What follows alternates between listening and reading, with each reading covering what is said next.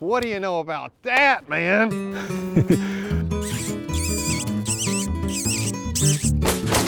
That was pretty fun. You guys want to just jump into it? Heck yeah. Go ahead and get it started. I'm Chase Winiger, host of the podcast. Lee McClellan, co-host. I sure hope this drought eases. And today we have two guests with us, kind of a substitute here at the last second because we had one person who was going to be a guest that couldn't make it. But with us we have Joe Clements.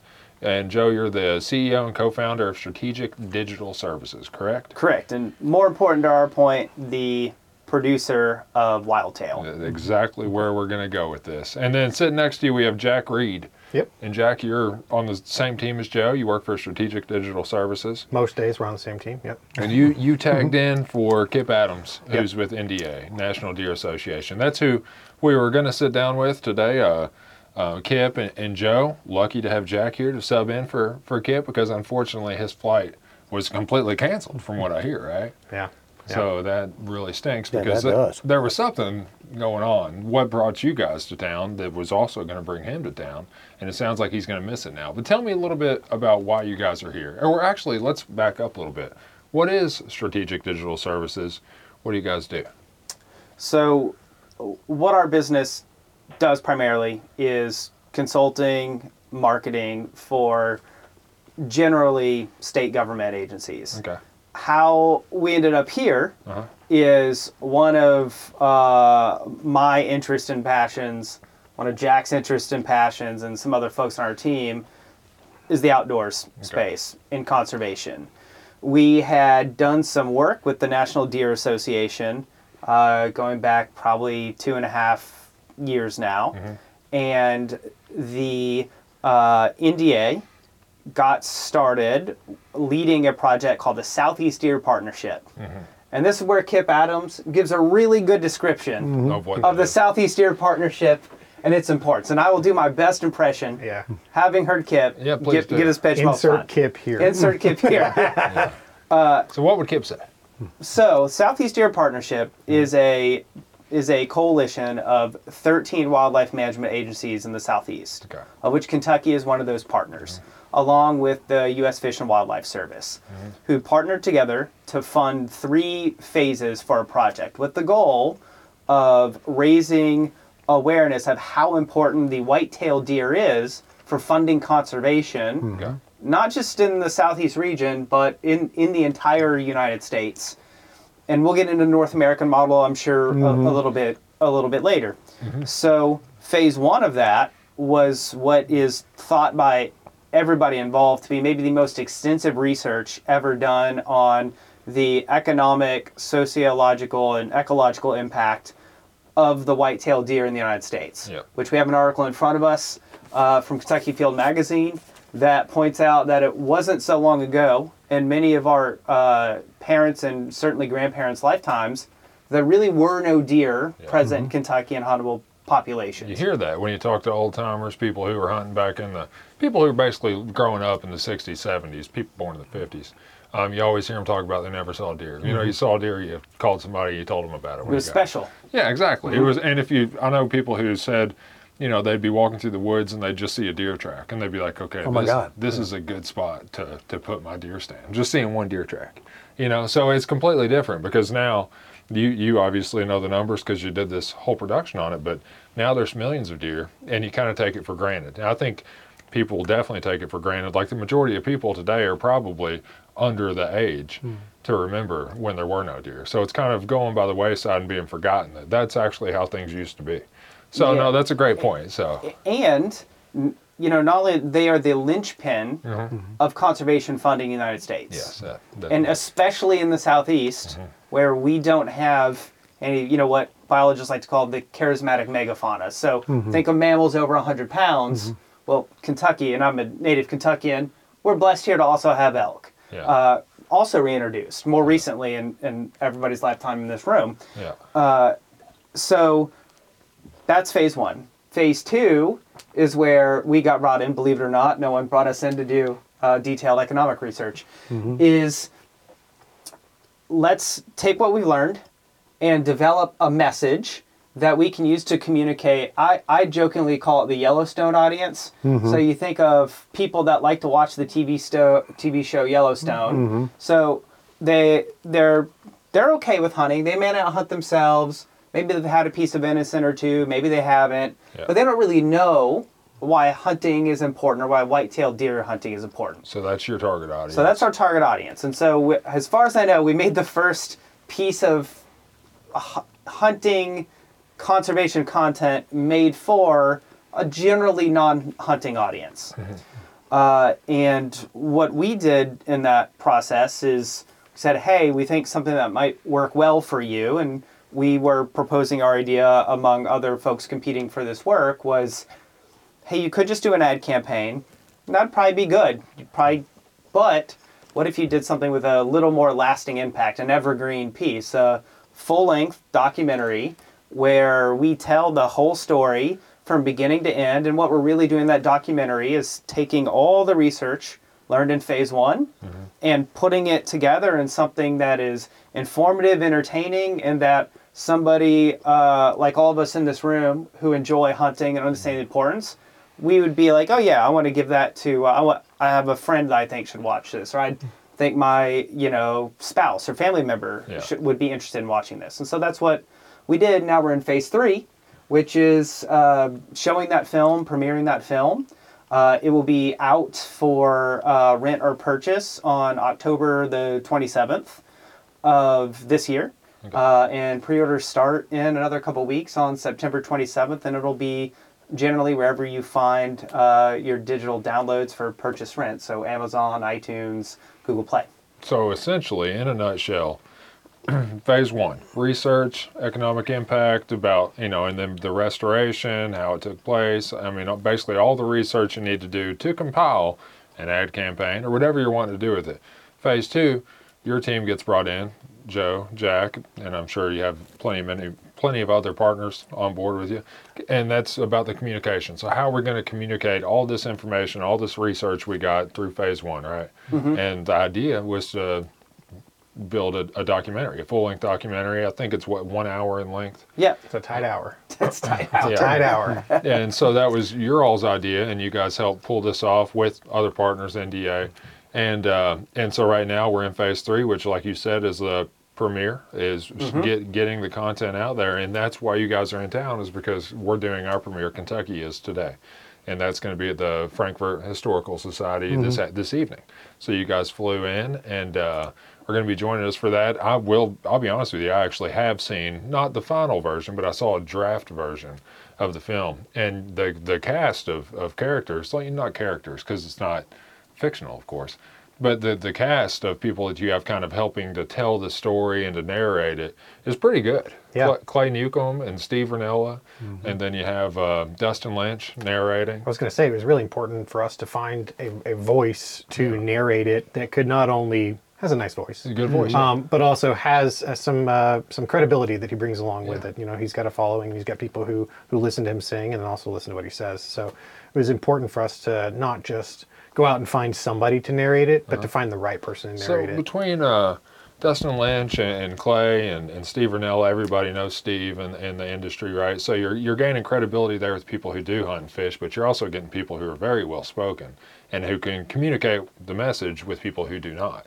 So it kind of sounds like you're being viewed with, and you're presenting things in a way that gets you credibility with the people who are the diehards, you know what I mean, and the people who really know. But you're also presenting the information in a way that is understandable and is easy to take in for people who aren't necessarily the diehards involved. Was that kind of the goal? Yeah, because we are very realistic about, is a non-hunter with no interest in hunting or conservation, are they just going to watch this just on their own, scroll past it, watch it? Probably not. Maybe. We think the movie art is pretty good, and we think the trailer's pretty good. But what has to happen there is you got to have the hunters who understand conservation, understand how unique and special it is for us to be able to hunt whitetail deer and other species, oftentimes walking distance from where we live, and how it wasn't always like that. That they see this and like, oh, I want to share this with my friends and family. Yeah. That's the goal. And so we had to have something to them that makes them say like, oh yeah, that is a great way to say it. Yeah, that is exactly how it works. So not all people who hunt and fish, like trust me, I know plenty of people who hunt and fish who don't understand how conservation works and don't understand the North American conservation model, which I think that this film does a really good job of making people understand or helping people understand this is how conservation works. This is how the funding works. This is why deer are so important to conservation and all the other species that we have, right? Because that's kind of how things are framed a little bit, is this is why deer are so important. I've heard the example, since we've made this focus on the Southeast, that you can think of the whitetail deer as the college football program at a big SEC school, or in the University of Kentucky's case, the basketball team. Yeah. The one-off, yeah. They fill the stadium, they sell all the gear, they get people excited about the school, and then the money that generates funds all of the other sports that go on. That is what the white-tailed deer does in the Southeast, and on most states in the country, aside from states out west with other large game species that kind of split up the attention. But in the Southeast, Midwest, Northeast, it's the white-tailed deer that gets people out of bed to go sit in the tree stand and buy their tag and go buy all the cool gear and contribute Pittman Roberts dollars and all that. Yeah, that's a really good analogy. I probably wouldn't have come up with, but it's like the football program that funds, in most cases, all the other programs. Kentucky's kind of the one-off. Like, I'm glad you told me before we started the podcast that you're a Kentucky native, so I'm glad that you know that at Kentucky the basketball program. It's the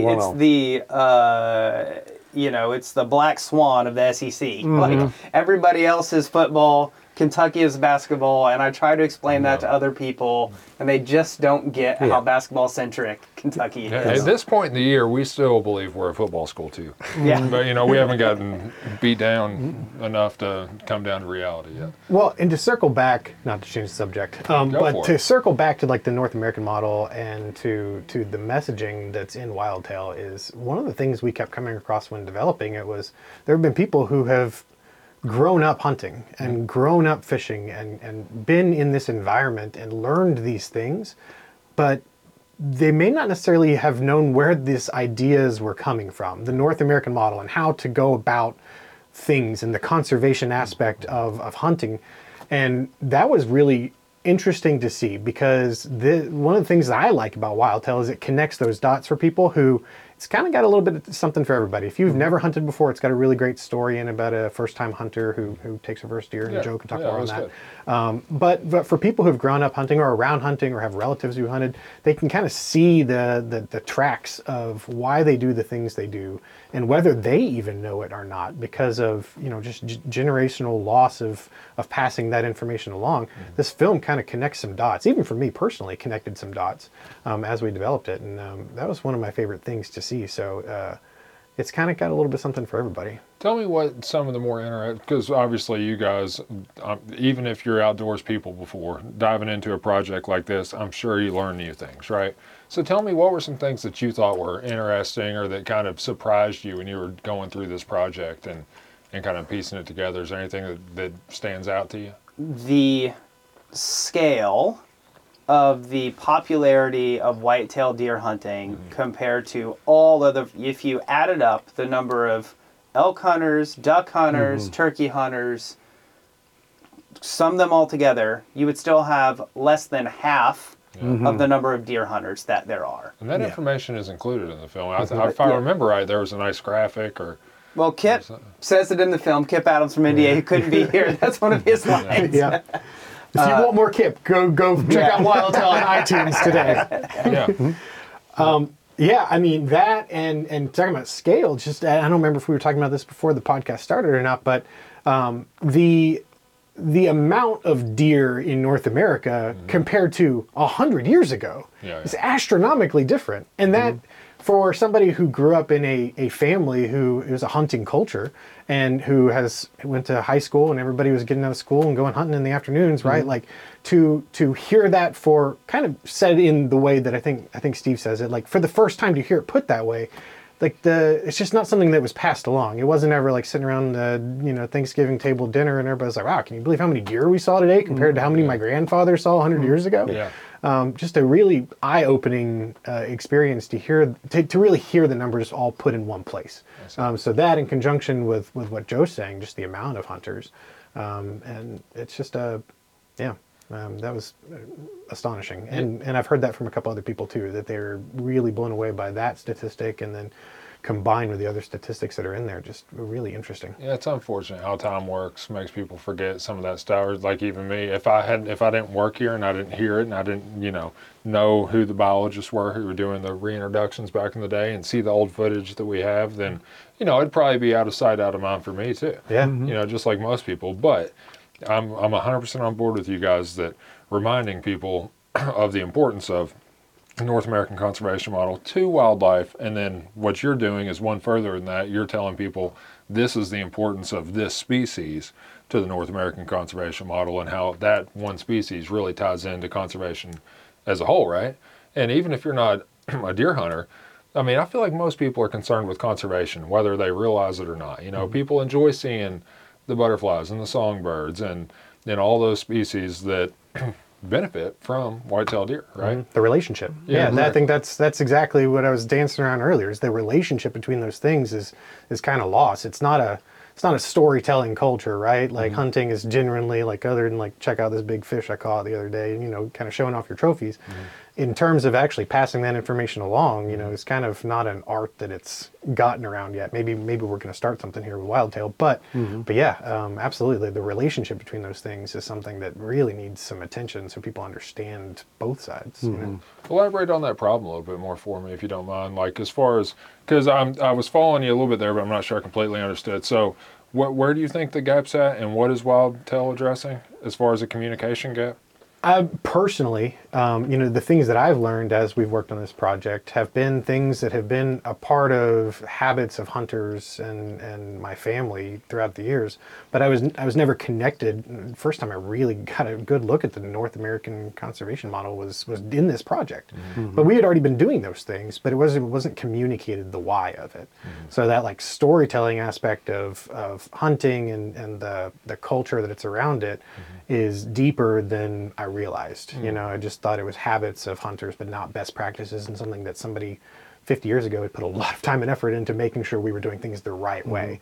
So while it was the right way growing up that I was shown from my family, I wasn't aware of the grander scale of how it really is the right way. Yeah, so probably useful to help illuminate Jack's point, the North American model itself, and the counterintuitive genius of it, which is through 1900 we just extirpate everything we can get our hands on. It goes into the fur trade. That there's this famous picture of buffalo skulls stacked up like a huge pyramid. Those buffalo skulls were actually picked up off the ground on the plains, shipped to Michigan by train to turn into bone meal. That was years after those buffalo were dead. They were picking up the bones of them to turn them into bone meal to fertilize crops. So we have this wildlife devastation that sweeps across the continent. Then we get, famously to the Teddy Roosevelt era, the dawn of conservation. And the insight is, well, Europe. What do we have in Europe? Well, they're on your land, you own them. In the United States, we decide, and North America, Canada and Mexico were part of this because wildlife don't really care about where a border is. They're following food, water, the rut, wherever they want. So it should be a publicly owned asset that's managed for the benefit of the public. And so by making it everybody's, where everybody has, the same access to it, the same ability to access it, that ends up being what saves it. And so the funding mechanism for that is when you buy a tag, it goes back and helps support recovering that species, and especially early on, preserving the land for it. And then we have in hunting what's called Pittman-Robertson, which is an excise tax on ammunition, guns, and other types of sporting gear that's used to hunt. Fishing poles and all Yeah, kinds of. I actually think the fishing one, if I remember, is different. Dingle Johnson. DJ, I yeah. think, yeah. And then the Wallenborough Amendment in '84 expanded both. Yeah. Expanded the excise taxes to bring But more essentially, money. when you buy gear, you're supporting conservation. And so in the film, what you'll see is, and I'll tie this back into Jack's point. Okay. We have in the film, we follow a young lady, Scarlett, from Miami. She's an opera singer. She is not at all the stereotypical first-time hunter. Yeah. Had she fired a gun? No, we actually got the first time she fired a gun. It's in the movie. I remember that. Yeah.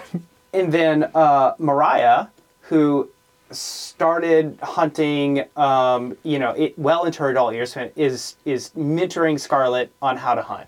And they go hunt, and you see this hunt. And then the film, we jump down to Southwest Florida, to basically the Everglades. And we're talking to the coordinator of the Florida Panther program. Yeah. And he's saying, oh, this hunting that's being done up there in North Florida, South Georgia, South Alabama for deer is funding the program to help recover and preserve the panther in Southwest Florida. And this is replicated all over the place for alligator snapping turtles, for various songbirds, for all the little things that don't get a lot of, attention or love or praise. And so all of those traditions, Jack's talking about, he grew up in North Florida where you'd go hunting on Thanksgiving and we're going to get this deer stand and sit here. He's just like, oh, we're going to go hunt this deer.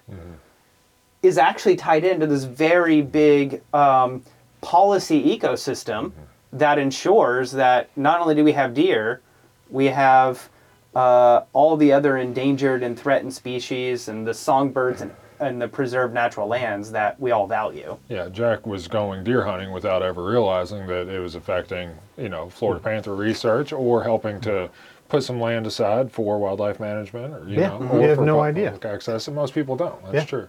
Don't even realize that that's what they're really doing is supporting that. And it's not just like you said. I mean, the monies go towards buying land or doing management on lands. Also, conservation officers, enforcement. To make sure people aren't doing things to the detriment of the resources, make sure people are kind of following the rules that we all need to follow to keep things working the way they're supposed to. I mean, and then education and outreach. Also, educating people, trying to do what you all are doing here with this messaging, right? Trying to tell this story and try to make people understand how this whole thing works and why everything's important, what's important. It's an elegant system. Yeah. And we don't say this in the movie, but I've said it since in some of the premieres panels. I think it is the most successful piece of policy we have remaining today in the United States. Yeah, it is elegant. The stakeholders that use it fund it, and the stakeholders that use it and fund it share it with everybody else, regardless of if they are paying for it. And sometimes they're the objects of scorn and ridicule, yet they're the ones who are paying the fine. Exactly. Yeah. Yep. And we can look at it, we can just look around us and our culture and at the policy level. And there's certainly conflict in the outdoor space and conservation, but the one thing I'll say in conservation is at the end of the day, everybody wants a healthy population of wildlife. That's where we're all trying to get. And even though we have conflicts, it works.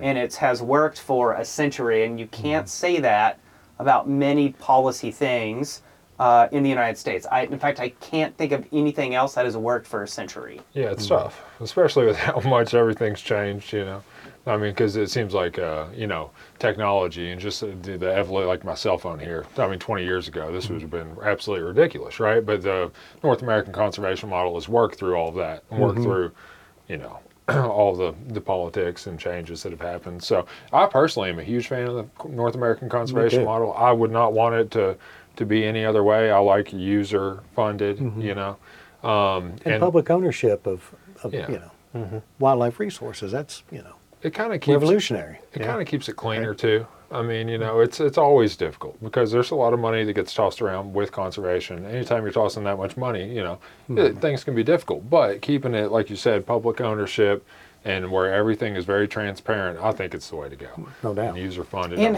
I mean, certainly in real dollars, and for all of us in this room and anyone listening, the dollars that go into conservation it's millions, tens of hundreds of millions. It's big money. In terms of if you think about other policy areas in the United States, defense, healthcare, social, you run through it.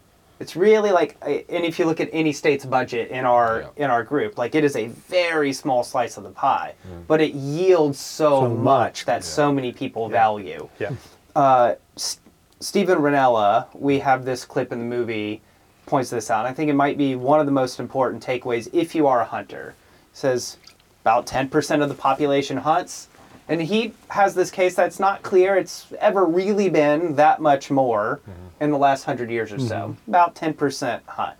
And so preserving that model, the policy pieces, what is really happening is it's the 10% of us who hunt maintaining the goodwill of the other 90%. And that is a key part of this movie, is trying to explain to the 90% of people who don't hunt why this is something that's worth your goodwill when it comes to, supporting policy. Well, not to step on the movie too, but not just explain, but also defend against popular culture's perception of hunting. When I said that it's not a good storytelling culture, obviously there's some outliers. Like y'all are doing great work here and Kentucky Afield and everything, but like in general, popular culture in the last 100 years has been, it perceives hunting as this extremely large and popular thing, but when we sat with Ranella, like it was just like, no, what did you say, 10%? 10%. 10%, pretty much flatlined. But you would think, if you ask anybody, it's like, oh, everybody hunts and there's over hunting everywhere, but that's just not the truth. Well, it's 10% of a larger population, which obviously is, one of the things as hunters, everybody kind of knows is you want a lot of people to hunt because it's good overall. You just don't want them hunting in your space. No, that's true. That's true.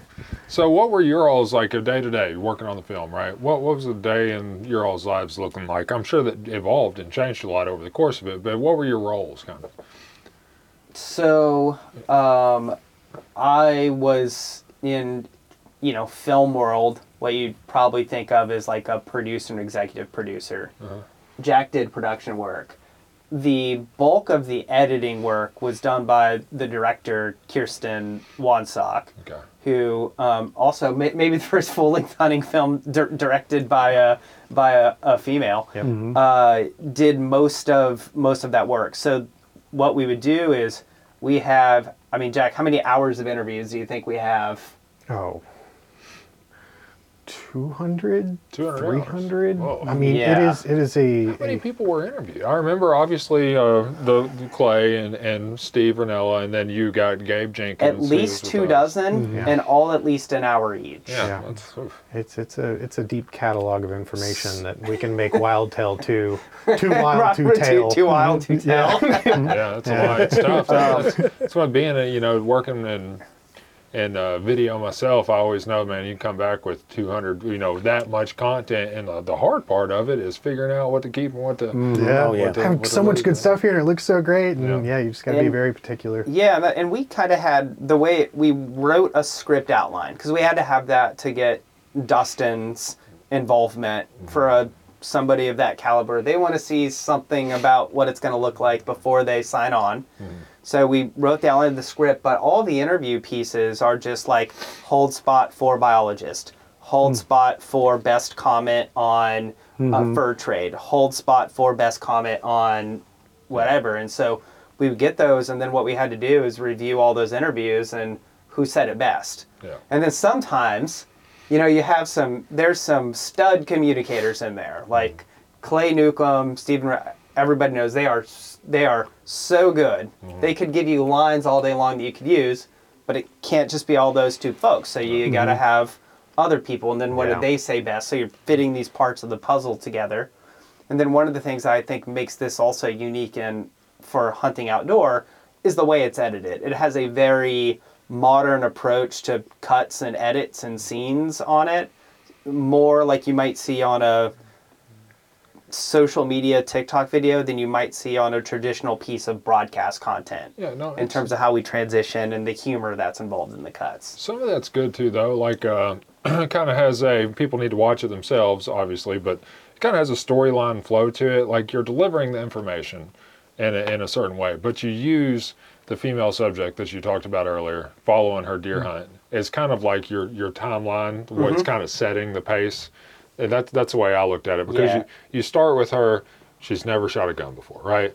And then, you kind of work through step by step throughout the movie. It kind of jumps out to her story.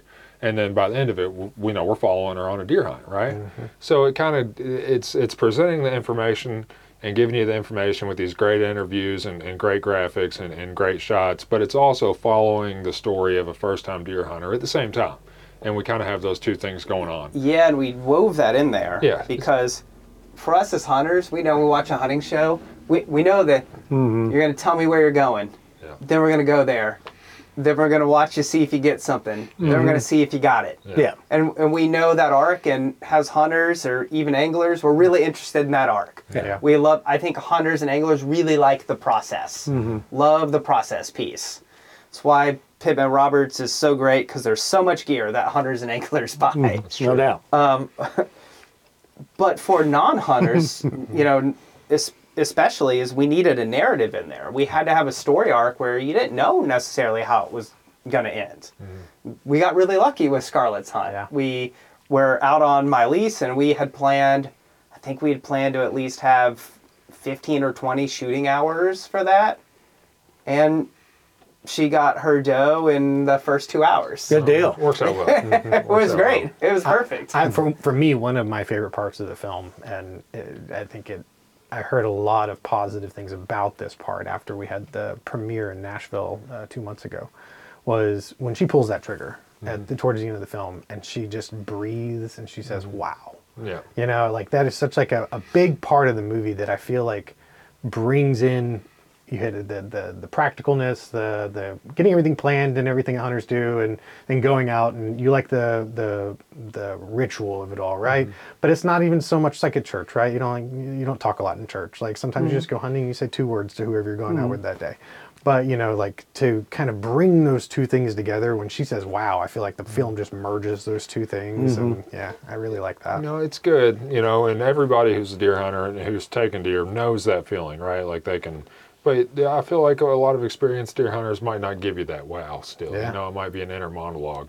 So taking somebody that's their first time, I almost feel like that reaction communicates the message with a non-deer hunting audience better than it probably does if we go watch Steve shoot a buck. You know what I mean? Because he probably has a little bit different external communication because he's done it 100 times, But seeing that first timer, I feel like that's probably more relatable to someone else who hasn't done it. So that probably sells it too. You said your lease. Right, I'm going to take back a second. So she was deer hunting on your lease. So you're a deer hunter? Uh-huh.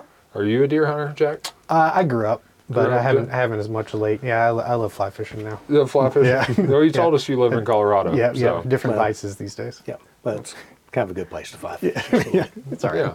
Yeah. No, I had somewhere I was wanting to go with Where's your lease? Yeah, that's what. South Georgia. Georgia? South of Bainbridge, Georgia. Yeah. And I grew up hunting in North Florida, in the Panhandle, kind of just south of the Alabama So border. were you upset about the football game last weekend? Oh, no. I got a different take on football games. Yeah, I saw your Florida Gator. Yeah. Sure. What we say in Kentucky, nothing sucks like a big orange. Oh, yeah, right? Yes, very happy about Did we that. say that? Yeah, we used to all the time. Easy. Well, when I went to UK, every time we played. I have the lease in South Georgia, and then a very small 25-acre piece of property south of Louisville here that my family owns that I hunt. South of Louisville here? Which I think is probably more relatable hunting. I'm very lucky on that lease in Georgia. It's a big lease, a family friend lets us on. It's fantastic. Yeah. Like, it's embarrassingly awesome to have access to a piece of property like that. But that, 25-acre property south of Louisville, I think is the story of that. I think is the story of how most people, when they get a chance to hunt, they're not hunting a big piece of land they share with 2 or 3 other guys. They're hunting, maybe it's a small part of a lease with a few other friends.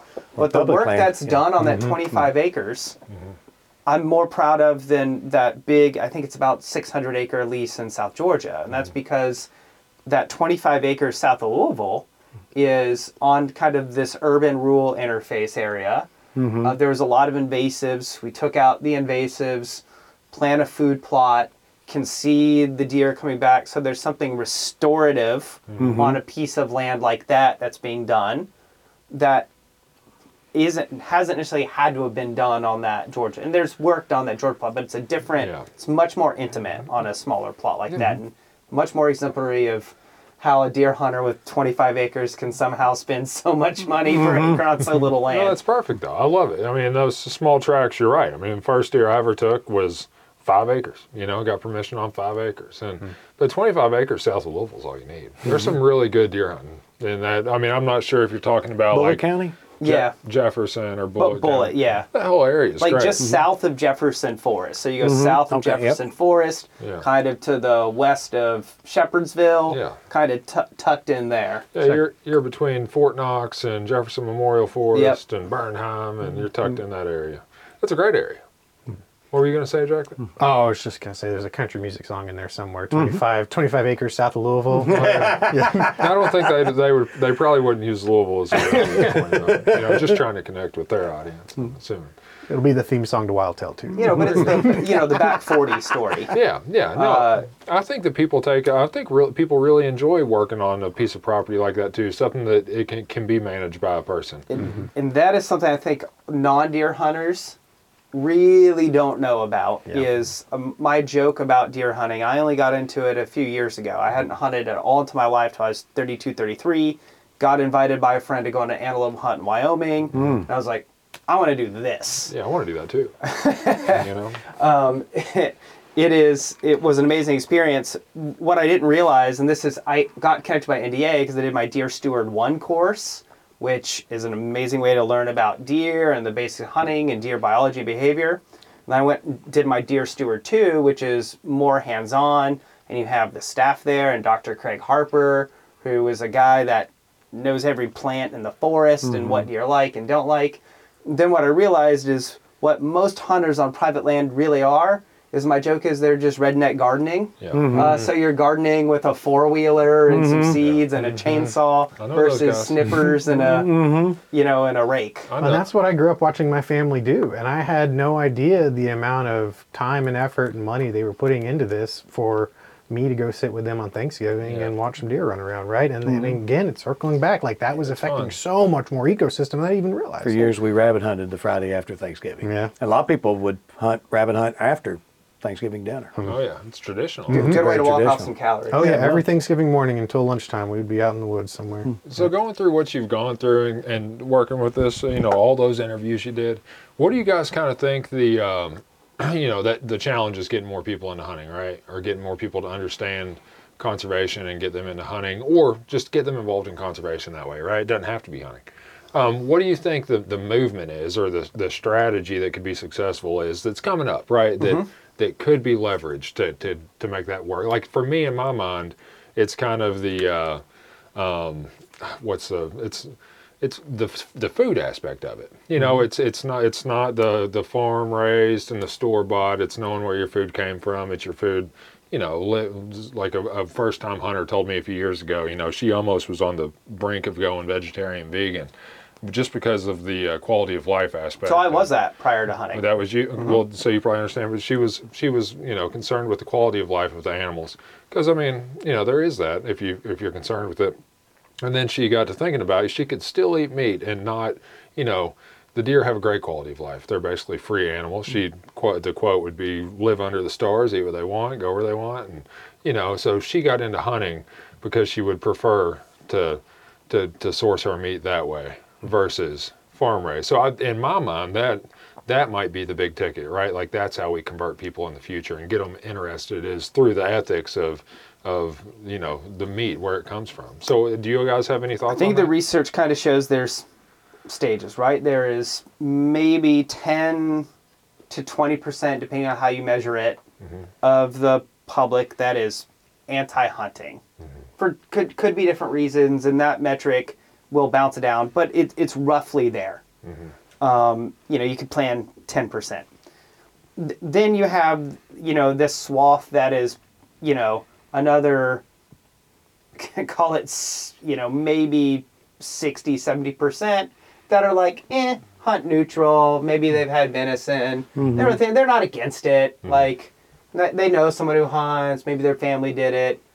They don't really know. Yeah. But that's who this film was for. Yeah. Is those people. Now then you have, and this is where I think your piece comes in. You have another 10% before you get to the 10% of hunters, and those are the people that I call like conservation curious. And I think the thing that puts them over there is exactly what you said. It's the food piece because it's so tangible. It makes sense. Like, yeah, if I'm gonna eat meat, if I'm gonna source my protein, this is a great way to do it. And when you come into it from that perspective, it allows you to feel like you are honoring the thing you're killing if the killing is the part that is giving you the hardest time by eating it. And I had a friend of mine recently who asked, like, why are you so into hunting? And I had to think about it. When I thought about it, as a hunter, why I'm into hunting, and look, things with big antlers are really cool.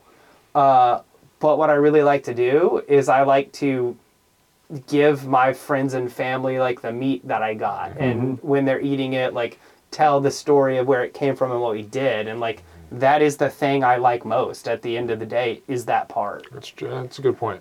I think you kind of change too as you go through it. Like I definitely think that when I first got into hunting, of course I was, we're talking about a middle school kid here. Middle schoolers care about different things than, college students and adults and people later in life. But man, I was probably all about the antlers.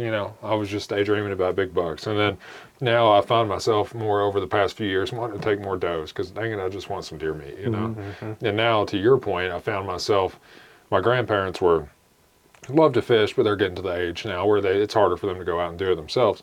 So I've been taking them fish that I've caught, cleaning it and vacuum sealing it, nice package, and I've enjoyed the heck out of that. So maybe this fall I'll take them some venison. Yeah. If you come into it as a kid, you come into it young. I think the antler chasing piece, and by the way, I think in the research, like, trophy hunting is a big turnoff to people because they don't actually realize. I think there's a perception in an urbanized public that doesn't really know anybody who hunts, that you just, like, I guess, cut off the deer's head and leave the rest to rot, which is not what happens, period, at all. Like, that's illegal to do.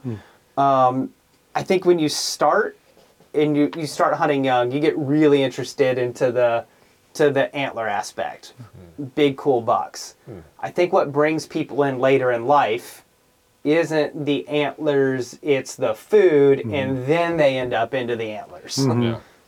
And also at that point in my life, it's TV. I remember sitting back and watching Monster Bucks, with Michael Waddell, and their showing's huge, but it's called Monster Bucks. I mean, that's the name of it, right? I'm not sure. It didn't say basket bucks. It was Monster Bucks. Spikes. I think if you went back 200 years ago, and maybe somebody knows history better will say it wrong. Lee might know. Like, if you went back 200 years ago, 300 years ago, and I know the fur trappers wanted furs, and it didn't matter what it came off of, but they had two things standing in front of them, and one was a little buck, and one was a big buck. They would shoot the big buck because the antlers are. I think they're just something inherently beautiful and interesting about antlers that draws people to them.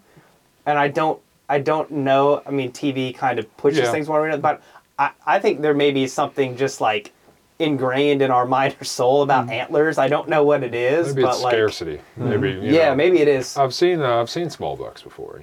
Like I've seen, maybe it's a scarcity. Even the Native Americans back in the day were like, well, I can get one of those any day, but one of those, that's tougher. So, I don't know.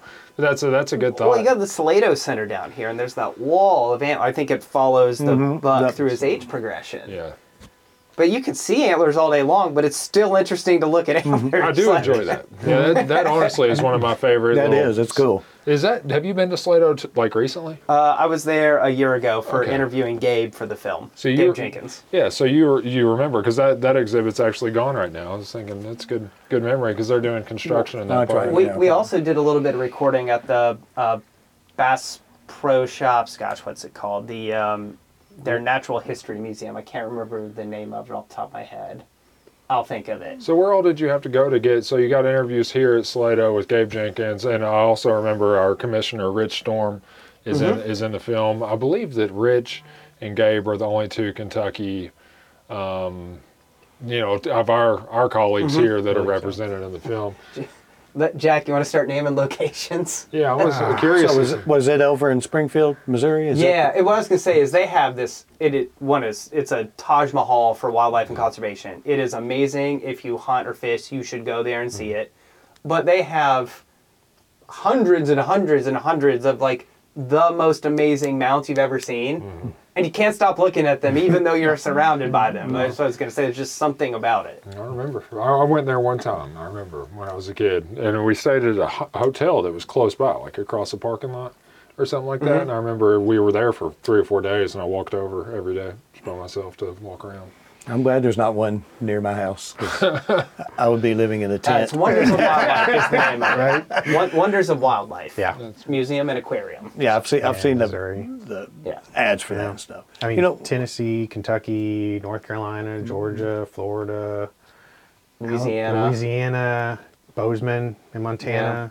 Gosh, I mean, a little bit of everywhere. Yeah, incorporating the whole Southeast there. So hey, it's in the name. You were talking about trophy hunting a second ago, and before the podcast today, I was doing a little bit of research. I do occasionally.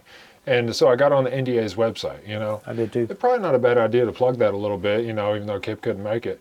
But they have a very clear, like on their website, which I'm not going to pull it up Some good right now. instructional videos on there too, for people just getting into it. On their homepage, one of the tabs was basically our stance on thing, and you could click it, and it would, had a drop-down list of basically all these different, maybe some of them were controversial, some of them not, in hunting, and you can click on it, and it'll show their organization's stance on that, so trophy hunting or high fence hunting was one of them. You could get on there, and you can literally see what NDA is all about just by clicking on there and seeing what they support, what they don't support. And I really like the transparency of how that was set up on their website.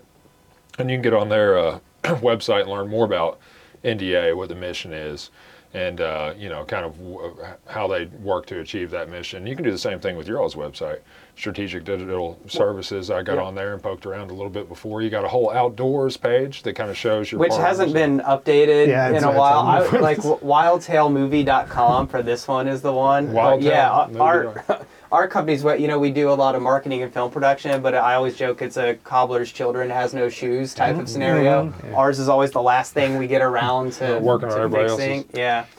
NDA is. I've been a member for 5 years. When I was learning to hunt, it was the place I went to get information. The Deer Steward 1 course is fantastic. It is maybe the most concise, like if you wanted to learn about wild-tailed deer and you want to put in a little, or white-tailed deer and you want to put in a little time, their Deer Steward courses are amazing. And just recently, they went to a free membership model. So you can just sign up and you'll get their email newsletter, you'll get access to all the content on the website.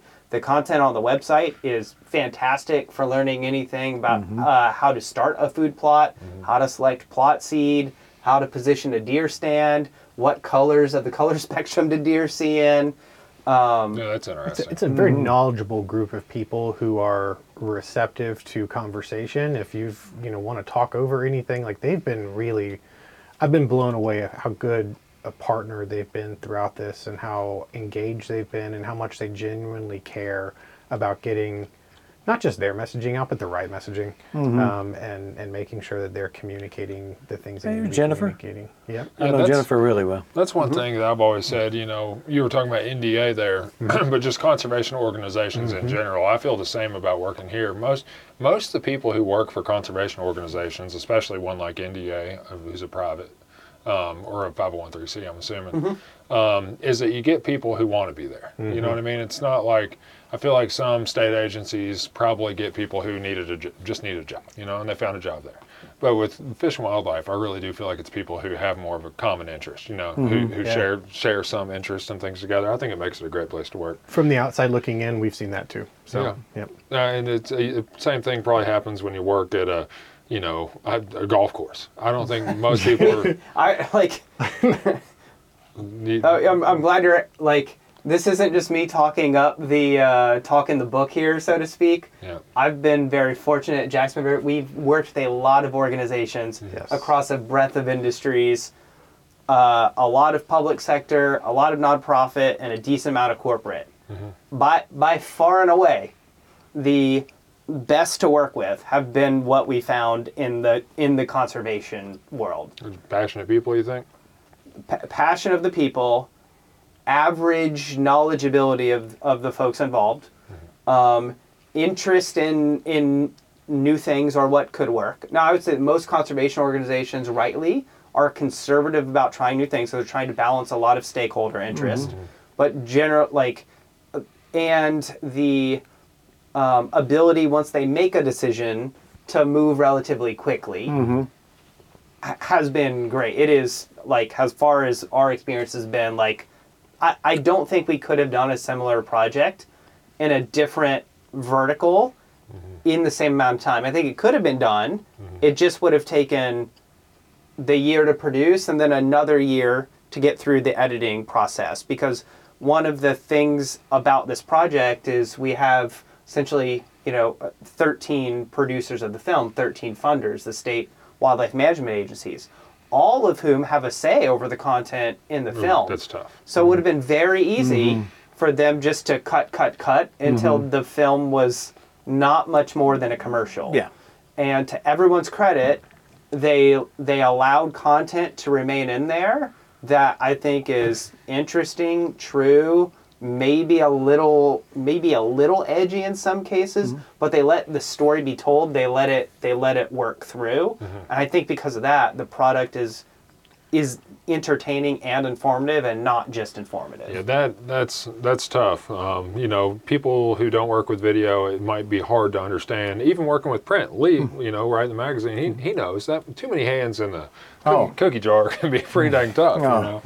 And then it reads like, why does this read schizophrenic? Because you had too Because we many did it people by involved. committee. Yeah. But no, knowing that you guys were able to get good buy-in and good cooperation from all the states is nice. I actually just saw that list of states. I went to wildtailmovie.com, the website here.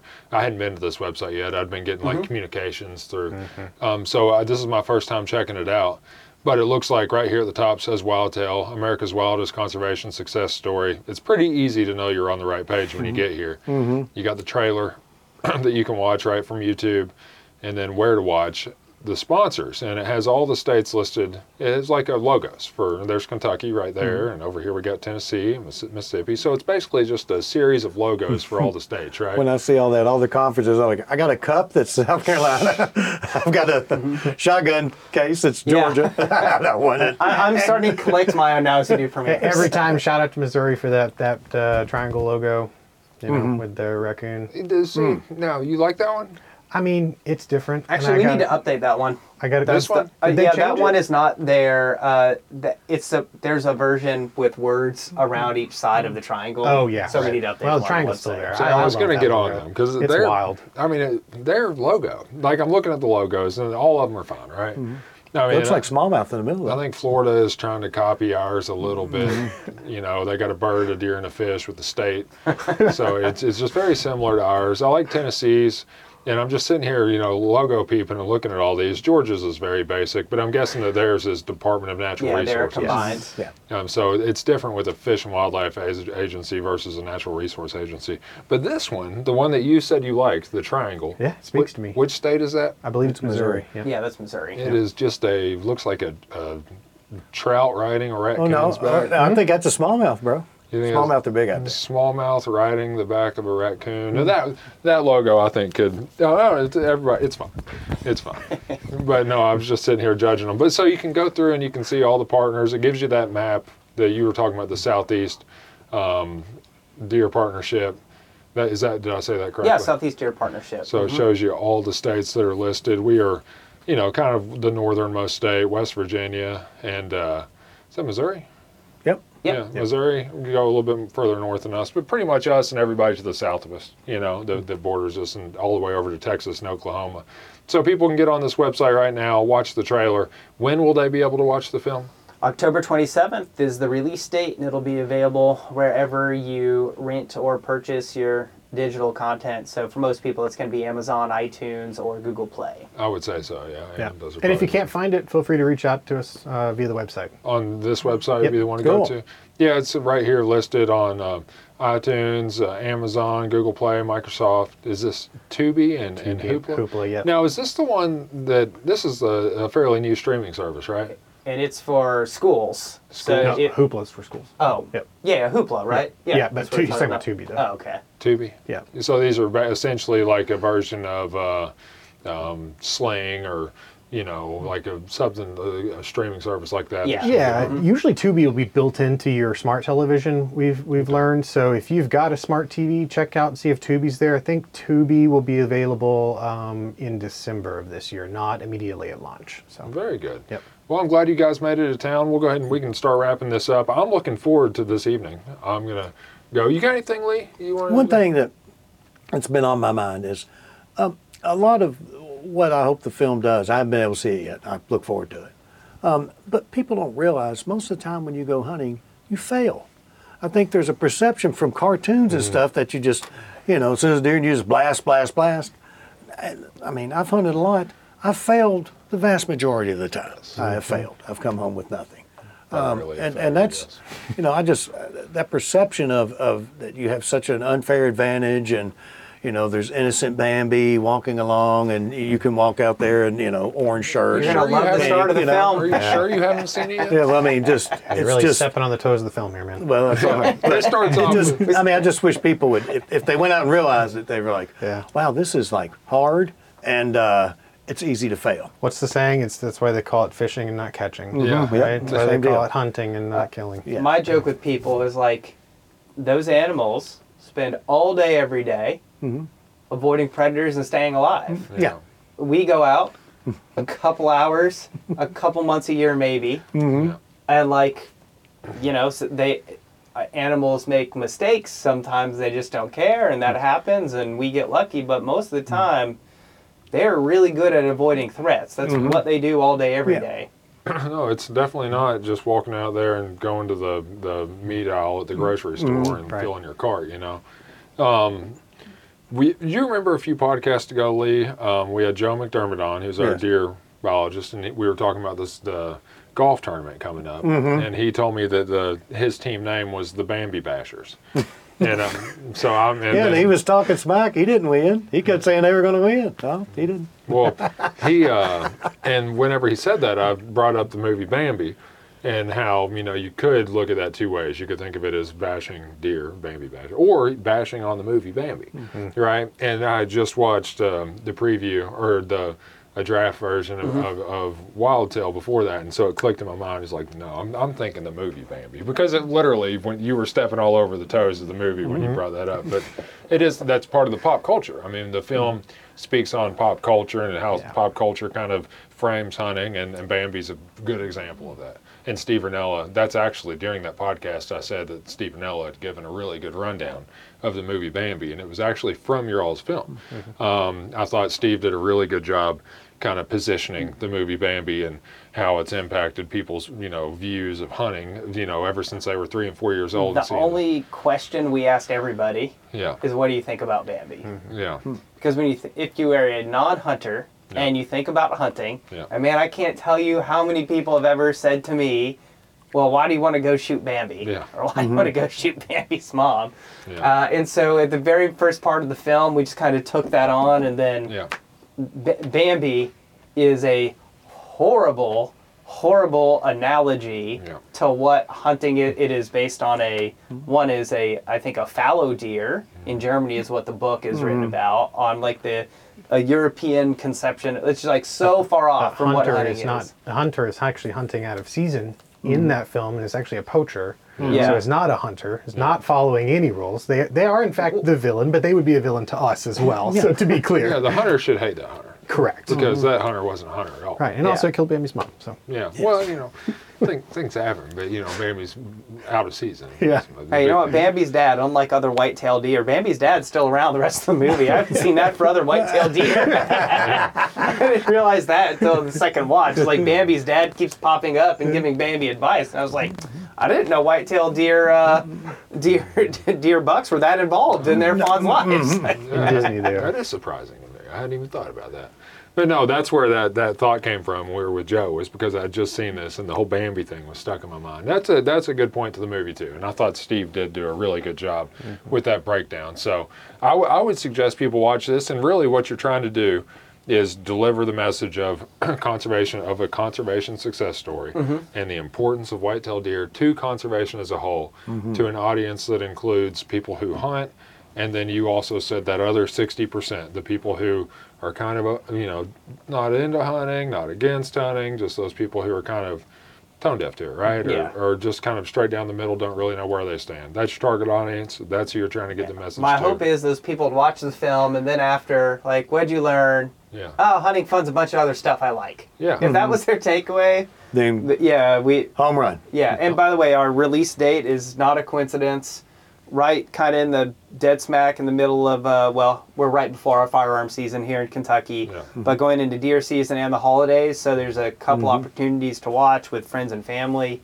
Yeah. That's our goal for it is. Oh, and for the price, by the way, all of the funds generated from it go back to the Southeast Deer Partnership. Good deal. So this is funding conservation in itself. yeah, and it'll go to whatever the next venture of the partnership is going to be, which is up to the partners to decide, hopefully early next year. Very cool. Very cool. Do you have anything else that you want to get through? Well, and that's so important to let people know the role that hunters play.